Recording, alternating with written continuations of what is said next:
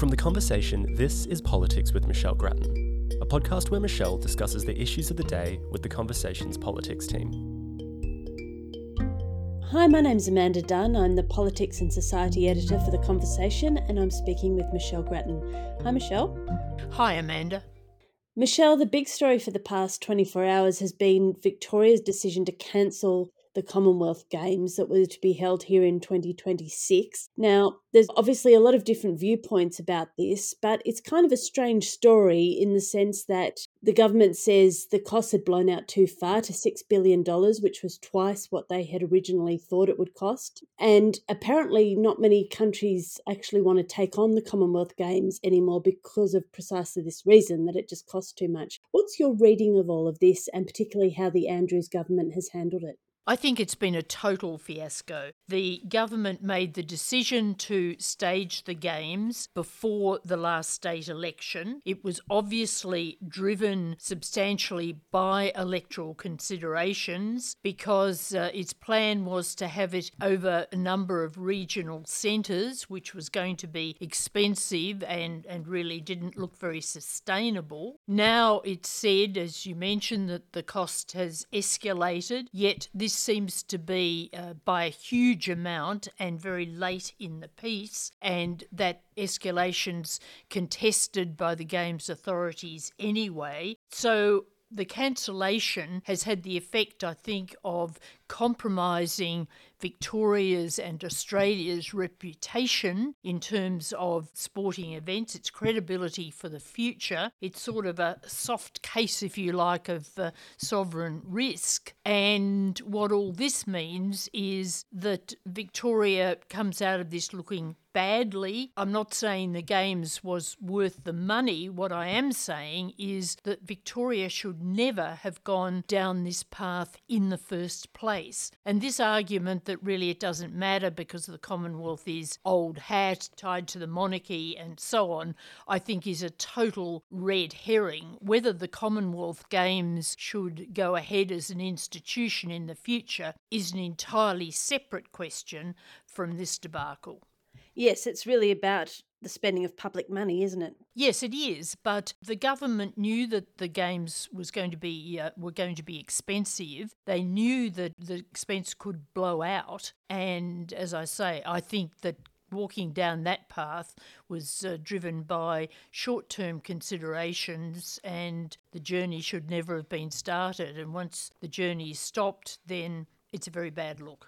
All right, Michelle, and yesterday we also got a look at the formal pamphlets for the yes and no case, which was put out by the Australian Electoral Commission. Now, the yes case seems to have relied on high-profile, particularly Indigenous people with expertise in various areas, while the no campaign has relied on 10 facts against the voice to Parliament. And it's worth bearing in mind here that these pieces are not fact-checked, so basically the campaigns can put whatever they want to on the pamphlets. Bearing that in mind, how compellingly do you think each side has put their case? Look, I don't think that these pamphlets really told us anything new, and in terms of fact-checking, a lot of it's opinion and predictions that we won't know until a long time down the track if the voice gets up. It does take us to the next stage. It did provide the opportunity for an intense discussion about these points that have been out there in the marketplace for a while. But I think what was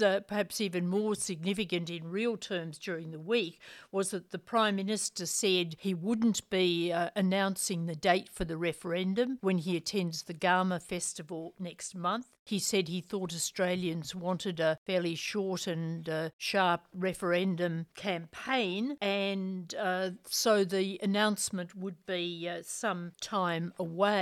The speculation has been that the referendum will be held in October, but the Prime Minister continues to put the emphasis on the final quarter of the year, not tying himself down. The other thing that happened this week that was also important is that we saw yet another poll, a news poll, which showed that the yes case has a real uphill battle, and that support was soft in that poll among regional voters and among women in particular. The dip in the women's vote was surprising, I think, and some people say that that might be a bit of an outlier poll in that regard. All right, Michelle, and on to another matter.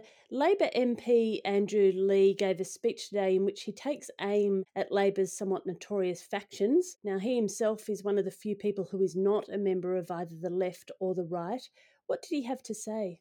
Basically, he said that the factions, while they had some things going for them, just had too much of a stranglehold on the Labor Party, that this suppressed ideological debate, which was once actually much more lively between the factions, but now it's been sort of ironed out, that it did make candidate selection more problematic in some cases, and essentially that it undermined democracy within the Labor Party and, by extension, more generally. I think he made some solid points, but the thing about the factional system is that really most people in Labor, certainly in the government, find that it serves them quite well, and so there's not really any move to loosen it. I think that one interesting thing at the National Conference of Labor, which will be held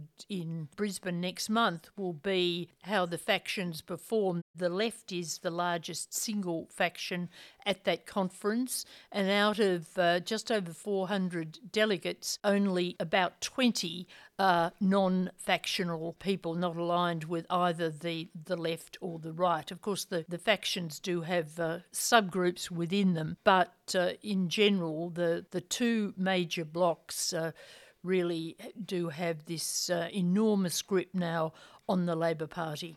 In general, we can describe the Labor Party these days as comprising two giant factional empires. All right, Michelle, terrific to talk with you as always. Thanks very much. Thanks, Amanda. Our theme music is by Lee Rosevere.